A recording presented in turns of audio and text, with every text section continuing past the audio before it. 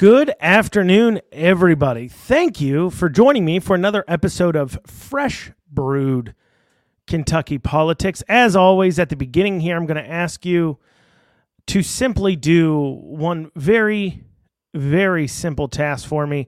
If you could just hit the share button down there in the corner, go ahead and hit share it to multiple pages, share it everywhere, share it there, share it underwear.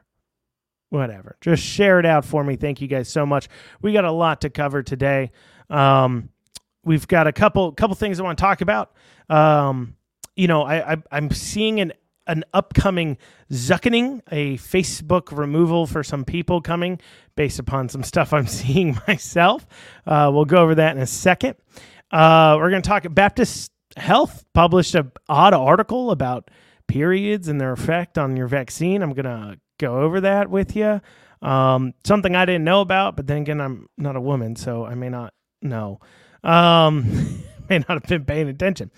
Kentucky Supreme Court's to hear an interesting case where a jail sent a bill to a man found not guilty for the 14 months he was held in jail while his trial was going on until he was finally found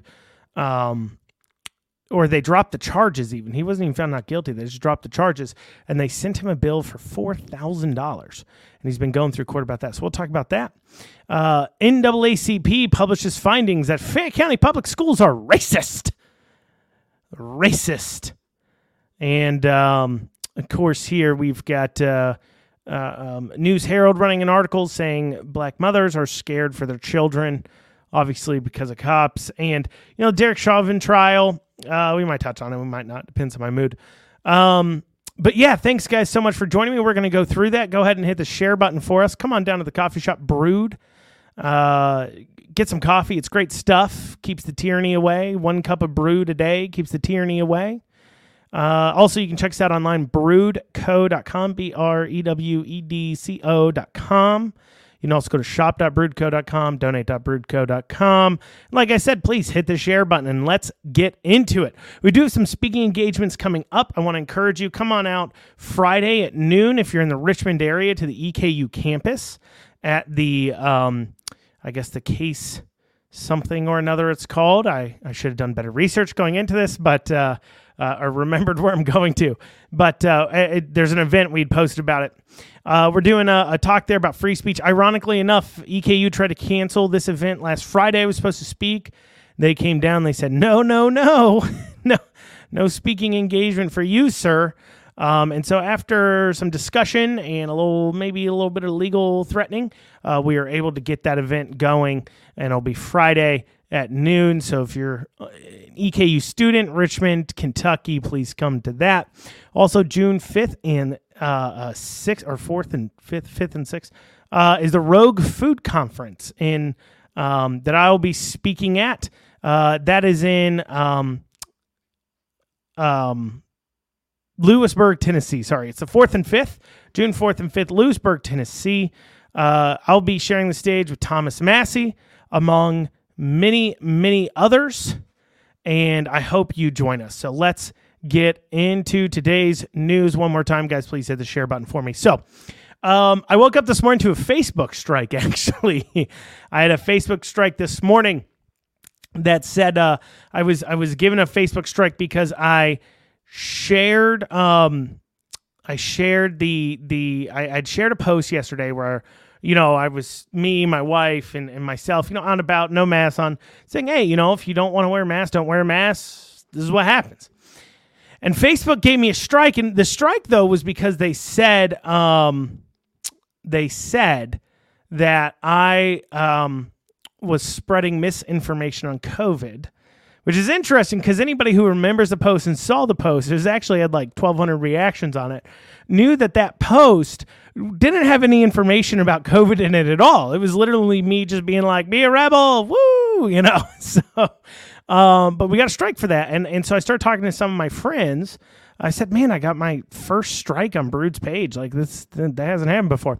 And they said, yeah, me too. I got a strike for the exact same thing, which makes me think that Facebook is going to have another, it's called a Zuckening, where Facebook does a mass delete or expungement or hits a lot of people with hits here, specifically surrounding COVID issues. And I think it is because we're having issues across the country with young people not wanting to get vaccinated. And we're going to talk about maybe why in a second here as we talk about our Baptist Health article. But of course, that group of individuals spends a lot of time on Facebook. So, of course, Facebook is probably getting some pressure from government entities saying, hey, can you do something about all this misinformation, quote unquote, on Facebook? Can you do something about this information that is scaring away children from getting vaccinated because, they're seeing the posts or things like that. And of course, you can't hold a contrary belief to what they think. So they want you removed so that way you can stop encouraging children to not get vaccinated. Though, as we've said many times, I do not want you to not get vaccinated. I do not want you to get vaccinated. I want you to be free to make that decision without government force or coercion. And so today I'd posted about it. I'm going to post about it a little bit more, but I encourage you, especially if you like this podcast, to follow us on Spotify. This podcast gets posted up there, Apple Podcasts, Google Podcasts, all the podcast platforms. As well, go to YouTube. Our channel is Andrew Cooperrider-Brood. And also to follow us on Twitter. I'll be getting some probably like MeWe and things like that. I was on Parler until it got shut down just because I see a zuckening occurring. I'd love to be able to stay in contact with you guys and keep supporting and delivering as much as I can about liberty. So please follow me on those other platforms so we can keep going. I guess I need a Rumble too. Somebody said there's apparently like 6 different social media sites out there. I am not going to get on all of them. I'll probably add a MeWe and a Rumble, and that's about it. Anyways, so Facebook strike. So be aware, guys. Facebook's going to be coming for you guys. But let's talk about this Baptist Health article that I touched on. It's one of the most alarming articles I've read in a long time, and it says a lot about how the medical industry is thinking about COVID, it's thinking about the vaccine, is thinking about your health. So let's get into it. So it's from Baptist Health. You can find it at baptisthealth.com. /news/2021/vaccine-effects-on-women's periods. And so it talks about how the vaccine has some effect on women's periods. And so I thought, well, that's kind of weird. I hadn't heard about this, but I guess, and women can let me know, but I guess it's going around that you get vaccinated, you can have a heavier flow or a longer flow. As I'm told, like I said, I don't know too much about periods, but let me read you the article here. It's titled, There's No Reason to Put Off Getting Vaccinated If You're on Your Period. The COVID-19 vaccine has many normal side effects, including chills, fever, and muscle pain, which is so funny, right? I mean, we hear people like talking about those side effects all the time. It's so funny that they've hid inside their homes because they're worried about getting sick, and then they go and take a vaccine that gets them sick because they're worried. And I see them all the time be like, oh, man, well, this sucks, but it sure is better than COVID. Like, how do you know? You haven't had COVID. How do you know that that's worse or better than COVID? COVID is so not bad that you can have it and not know it, actually. So it's pretty extreme for you to be like, oh, this is terrible, not as bad as COVID. It's like, you don't know that. That's not science. Shut up with that. I'm sorry, I shouldn't say shut up, but that's not science. But anyways, we'll continue. So according to the CDC and the American College of I guess, gynecologists, there's no reason to put off getting vaccinated if you're on your period. That said, many women have taken to social media to talk about how they're experiencing heavier than normal periods and other menstrual changes after getting vaccinated. So you say, okay, well, they're going to give us some very, very good scientific information about it, right? So let's go down. Here's the first thing. Is there research on COVID-19 vaccine menstrual cycles? To date, not really. That's the words from the article. Is there research on COVID-19 vaccines and menstrual cycles? To date, not really. The CDC And then they wonder why people are like, I don't know if I should take this or not. They wonder why they got to overcome things. I'm on a hospital's website that is telling me about how people are complaining about periods being longer and heavier. And you're like, oh, can that happen to me? Do I know what's my risk? And you go to this hospital website and it's like, I don't know what your risks are. Anyways, we'll continue on, okay? So it says, to date, not really. The CDC has a vaccine adverse event reporting system, that's VAERS, which is a surveillance program that allows people to report any side effects. But given that anyone can submit anything to the system, the evidence is anecdotal at this point. Do some experts know why some women are experiencing heavier periods and other symptoms? That's one of their questions. The answer is, for now, experts don't know for sure. Experts don't know for sure, which is nice. Okay. They're trying to say, well, stress, it could be coincidental. It could be, a lot of things. I mean, even COVID supposedly caused these. There's a lot of things there. But basically they don't know. And let's go on to one of their next things here. It says under the header, get the shot, it says, while not much known is about the effects of COVID-19 on vaccine on women's menstrual cycles, experts agree that it shouldn't stop you from getting vaccinated. Listen, we have no clue what this does to you, but we all agree you should still take it. And they're like, I don't understand why people won't get vaccinated. And this is what I love too. Okay. I love how it says here, and verbatim here, it says, most importantly, don't panic. While not much is known about the COVID-19 vaccine in women's menstrual cycles, experts agree it shouldn't stop you from getting vaccinated. If you have any questions, you can call them. And, wow, hold on here, guys. Well, they removed this from the article, but I have screenshots. Let's see. Yeah. Okay. Yeah, they removed this from the article. Hold on one second. I'm sorry, guys. This is random. They have removed this from the article, but I have screenshots. And the reason why they've removed it from the article is because, I'm going to be honest, it's not that good. Okay. It is not a good statement. Okay. The bottom line, here it is. They removed it completely, but I got it. I got it here in the screenshot for you guys. The bottom line, the possibility of any menstrual pattern disruption should not deter women from receiving this important vaccine, said Dr. Stewart. This is not yet a large body of data on this issue, but with more young women receiving the vaccine, this will change. They had to remove that from their article where they're admitting that. They're hoping as more women get vaccinated, they'll find out what this vaccine does to women. Whew. Gosh, guys. And they think I'm the one spreading I'm the one getting Facebook strikes for misinformation. They literally had to delete things out of their article that I just caught because it literally is like, hey, yeah, you're all being researched on about this vaccine. We're kind of just all researching about it. And so we are, we're double checking. We don't actually know what's going on with it. So we're just hoping you get it so we can find that out. Of course, that's terrible. So they removed it from their article, hiding it from you guys. But I have screenshots. We'll see what happens there. So there you go. And maybe I'll post the screenshots here in a bit. So that's alarming. And then they wonder why these young men and women won't go get vaccinated.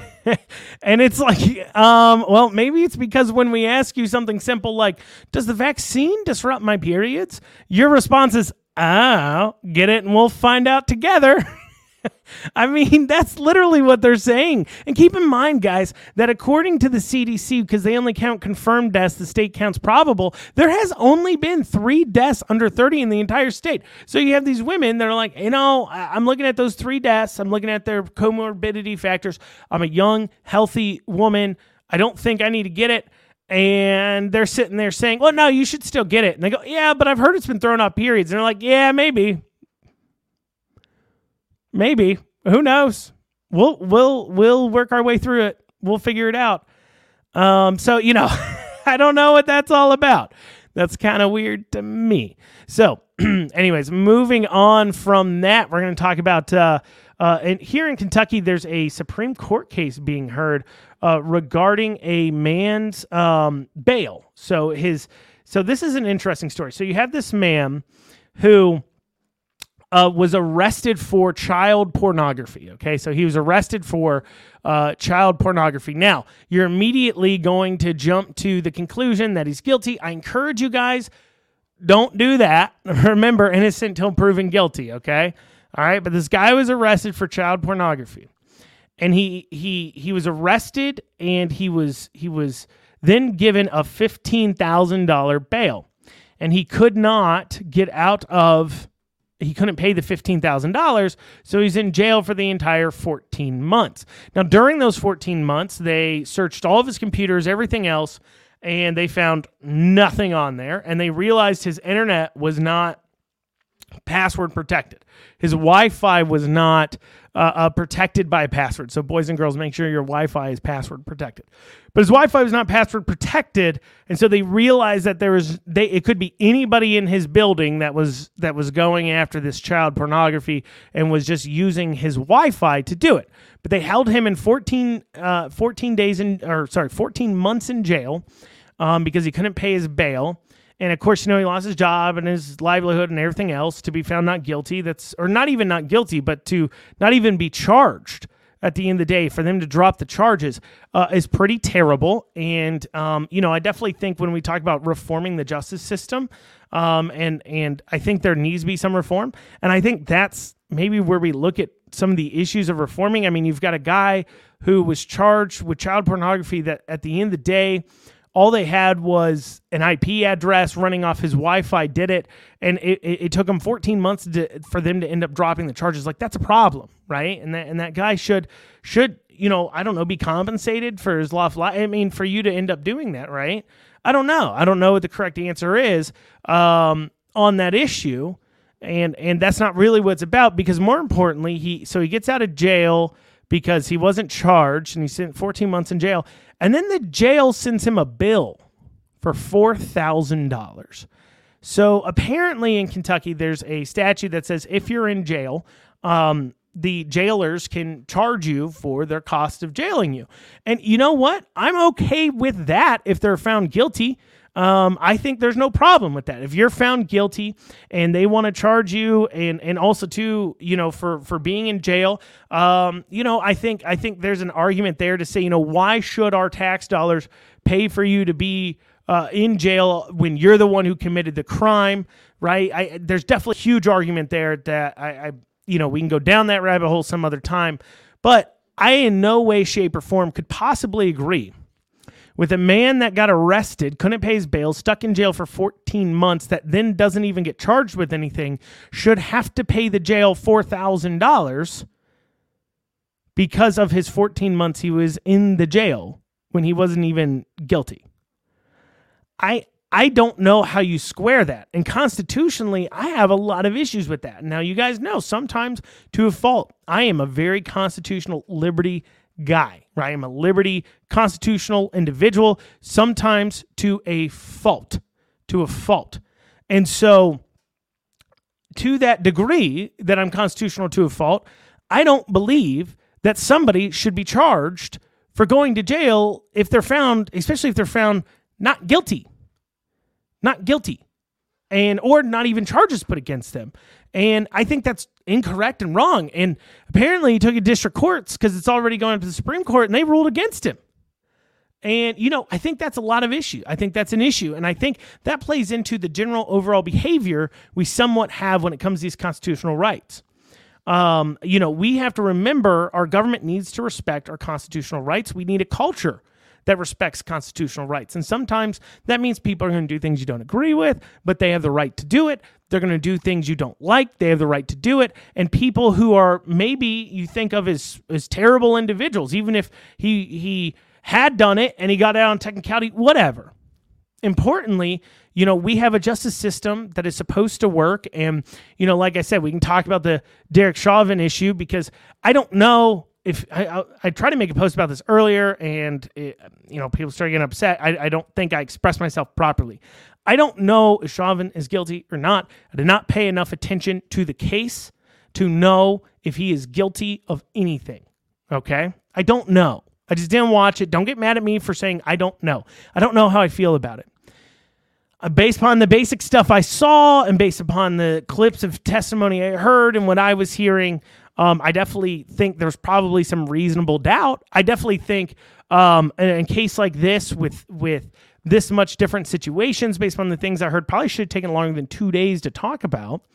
But one thing I do know for a fact, there is no way you can sit there and tell me that jury wasn't tainted. And that's a problem I have. And that the gentleman, whether you like him or don't like him, and George Floyd too, whether you think he was a criminal or not a criminal, or whether, his death should be dealt with or not dealt with, regardless of how you feel on those issues, we have constitutional rights in this country that are not subjected to your opinion. And so, if it looked like, George Floyd died, and then it was something that possibly could be Chauvin, constitutionally speaking, he probably should at least stand trial like he did. However, once again, I don't think constitutionally speaking, that was a fair trial at all. And that's kind of what I'll leave it at. I don't trust the verdict the jury came back with. They were driving through riots every single day in order to get to I don't know what that judge was thinking. That case should have been held several cities over. It should have been sequestered. It should have been closed to media. It should have been, that's the only way you could get a fair trial, I believe. And there were some other issues, I'm told, by people I know in the legal thing. Basically, I don't think it was a fair trial. I don't think you can look at that and say it is. Regardless if you think he's guilty or not, he still deserves at least a fair trial. And I don't think that was, and I got a feeling it will be appealed, and that appeal will be granted, because there's a lot of issues there, okay? So I just want to get that off of my chest, because earlier I'd made a post about it. I ended up deleting the post because I'm like, I can't explain in so many words how I feel about the whole George Floyd, Derek Chauvin thing. And it's hard too, because, and this kind of goes into Liberty People, and it goes into what the Herald Leader ran an article saying with an article that the headline was black mothers are scared for their children because of cops. And here's one, the media is doing the same thing to black mothers that they're doing to COVID. And they're making it sound like it's a lot more endemic than it is. Like, there's only a handful of these situations a year. That's why the George Floyd incident is such newsworthy. Because if these were happening every day and you actually had to be afraid for your children and yourself, if you were black, this would be such a normal thing. It wouldn't even be news. The very fact that the entire country, other than apparently me, for a week watched this trial. I was fighting COVID lockdowns here in Kentucky, so I wasn't paying too much attention. But the very fact the entire country stopped and watched this trial for like 2 weeks. The very fact it was frontline news every day. The very fact I'm sitting here and talking about it, and I couldn't escape talking about it because I politically pundit from time to time, tells you this doesn't happen all the time. It is an irrational fear for you to be afraid of police just because you're black. Just like it's an irrational fear to be a 30-year-old human being that with no comorbidities to be walking around outside without a mask on and not have to worry about catching COVID. Okay? Irrational fears are being fed by the media, and this is the media feeding it an irrational fear that is more destructive to society than me telling people not to wear a mask will ever be. Not that I was telling people not to wear a mask, I was just telling them to stop listening to Andy because he's not God. But anyways, it's more destructive to society than I will ever be. You are breeding a type of activity between people that is crazy. Not to mention the fact that I see, and this is where Liberty people kind of split. Liberty people split all the time when it comes to police. And where they split at is there's a chunk of Liberty people, especially if you go into the Libertarian Party itself, that hate police. They literally hate them. They think that the police are the people who, and I see their arguments. I don't agree with them, but I see their arguments saying, hey, police trample on constitutional rights all the time. I mean, they sometimes they do. If they're not educated enough, they do, right? I think our police need better training. I think they need better education. I think here in especially Lexington, I look at the stats. Our police need to stop going out and quote unquote, I guess I would call it policing, right? They need to solve crimes. Give you an example. I know a lot of people think, well, more bodies on the street, police presence keeps down crime. My argument back would be the number one thing to keep down crime would be if you commit a crime, you get caught for it. Here in Lexington, only 18% of theft is solved, and I think our police should spend more time solving things like theft and murder and rape and crimes to get that percentage of solve rate as high as we possibly can. They should spend more time responding to calls when they're called out, and then they would have more bodies to do it because they're not policing out there and pulling over people for going 5 over on News Circle. And I think that is personally, from my belief, I think we need to solve crimes better, and we need to fund and train our police better so they can do that, and that is the answer. That's my personal opinion. However, I hear a lot of Liberty people all the time complain about the police and say they're terrible, rotten people. And keep in mind, one, they're just people, and two, keep in mind that one of our government, our Constitution, was instituted to protect life, liberty, and property.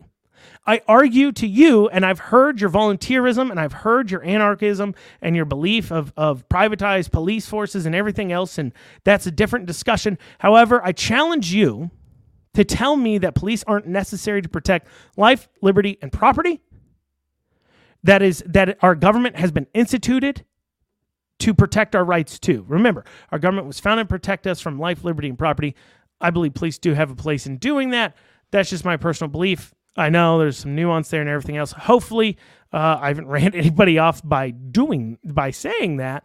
But, I think there's a lot of nuance to when it comes to those issues. I don't think it's black and white. And I think we all need to remember, too, until people are found guilty, they are innocent. But on that same topic of media scaring people and racism conversation, recently, an article dropped saying the NAACP finds Fayette County Public Schools to be racist. So Fayette County Public Schools are, of course, the schools here in Lexington, for those of you listening elsewhere. And once again, before I go into the story, I encourage you guys to share out the stream. Go ahead and hit the share button. Let them know I'm out here if you support what I said, or maybe I ran you off. Who knows? Anyway, so the NAACP thinks Fayette County Public Schools are racist. And they think they're racist because I guess, as I read the article, that minorities are getting punished with suspension and things like that more often at an excised percentage to what their population is of the school compared to white kids. And that is the reason why. And rather than saying to themselves, well, hold on, is the rule the same? Okay, it's the same across everyone, no matter their race. So if a white kid walks into class 10 minutes late, do they get the same punishment as a minority walking into class 10 minutes late? If they do, the rule, just because it affects minorities at a greater rate, doesn't necessarily mean the rule itself is racist. When I look at data, when I look at stats, I do not believe causation and correlation are necessarily connected, right? So just because we're seeing more minority students being outshining their percentages as far as punishments go, does not mean that must mean the punishments are racist, right? I believe quite simply that there's some underlying factors here, and I think this is what's important to the racism discussion. And I'll kind of give you my feelings about it. I believe that racism did exist systematically, like in the 50s and 60s. And I think if you think it didn't, you're wrong. It did. It just did. There was redlining. There were Jim Crow laws. There's all these laws that were terrible, no good, rotten laws. The problem is those echoes of those laws are being felt today. None of us are racist. The systems today I do not believe are racist, but we're feeling echoes from that. And this is what I mean. The redlining and those policies that were back in the 50s and 60s have made it to where minorities are more so in inner cities, right?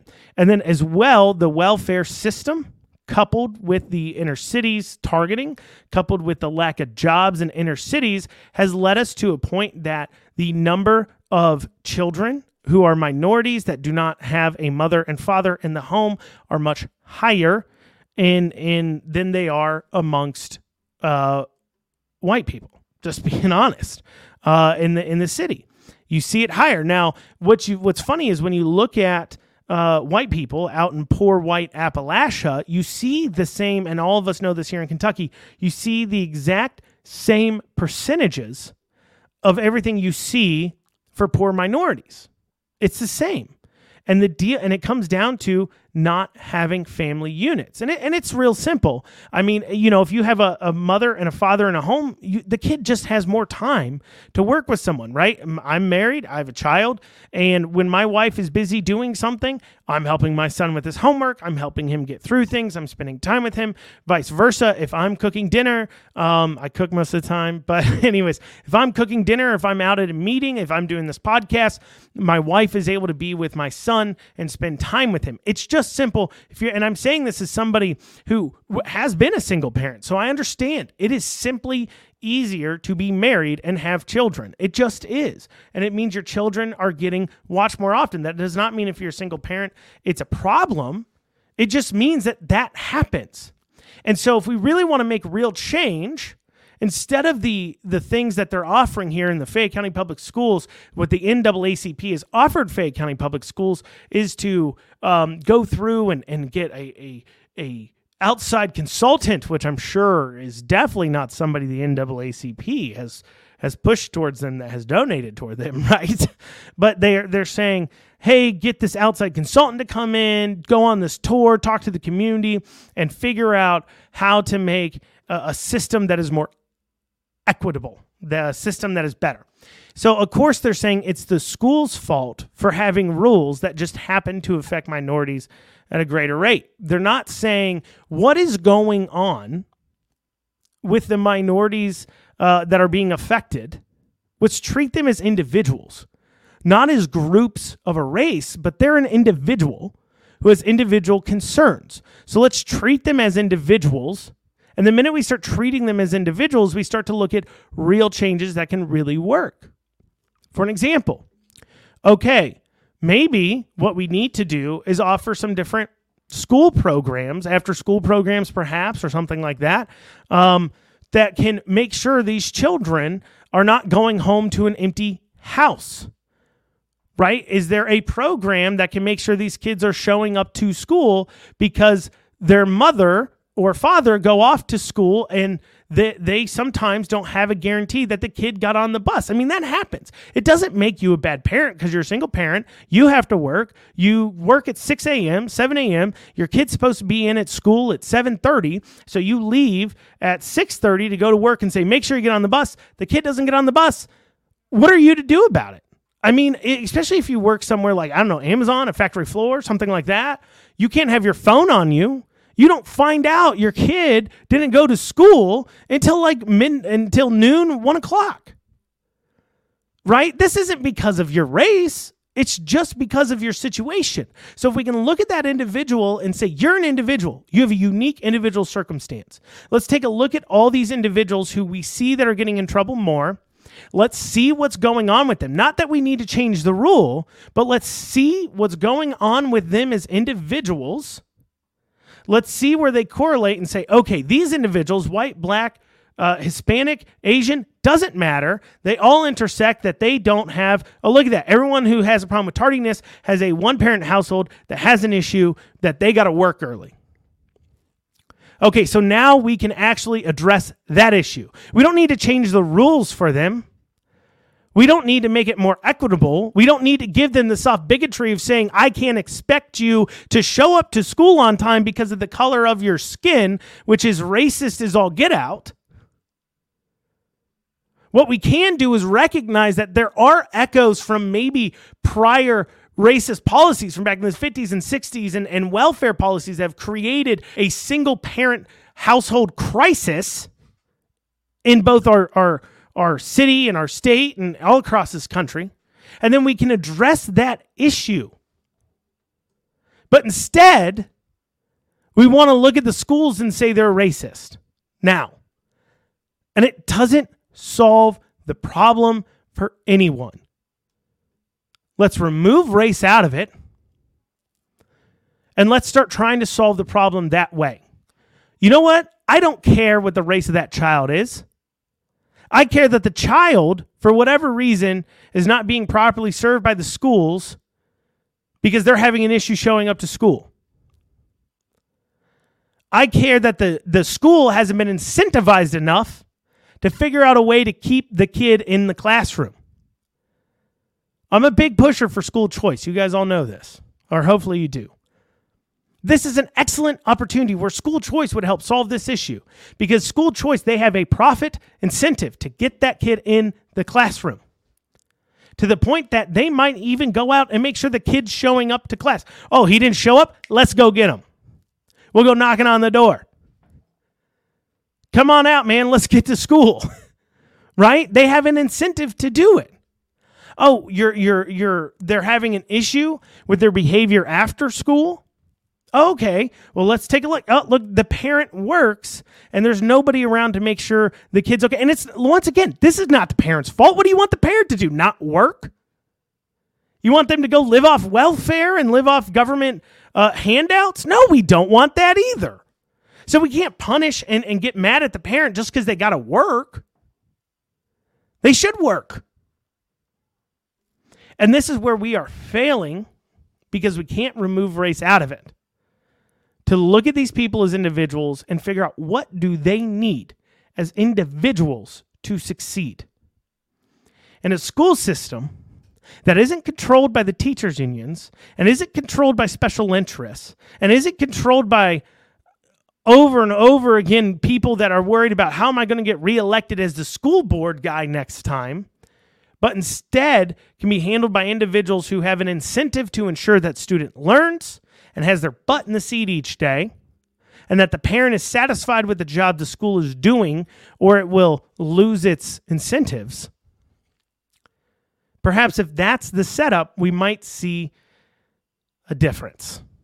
We might just see one. Now, I know that I don't often talk about race, and I don't talk often about these things, but with a lot of things come together with the NAACP article coming out about Fayette County Public Schools. We have, of course, the Chauvin case, and we have, of course, Herald Leader running articles about black mothers scared for their children. And I just felt it was worth approaching that we just need to start looking at people as individuals, not forgetting that they all have constitutional rights that need to be properly looked at. No matter who they are, they have value under the Constitution, and they have the same constitutional rights all of us do, and at the same time ensuring and looking at them as individuals and saying, how do we solve this problem for this individual? And what's a great way, too, we can do it without government getting involved, right? So, I don't know. That's what I got for you guys. Thank you for joining me for this episode of Fresh Brewed Kentucky Politics. Once again, please come into the coffee shop. Get yourself a nice cup of coffee. You can check us out on the podcast, Fresh Brewed Kentucky Politics. That's on Spotify, Apple, all those things. You can also check us out on YouTube, Andrew Cooperrider Brewed. As well, you can also buy online, brewedco.com. You can donate.brewedco.com. Thank you guys so much for joining me. I certainly appreciate it.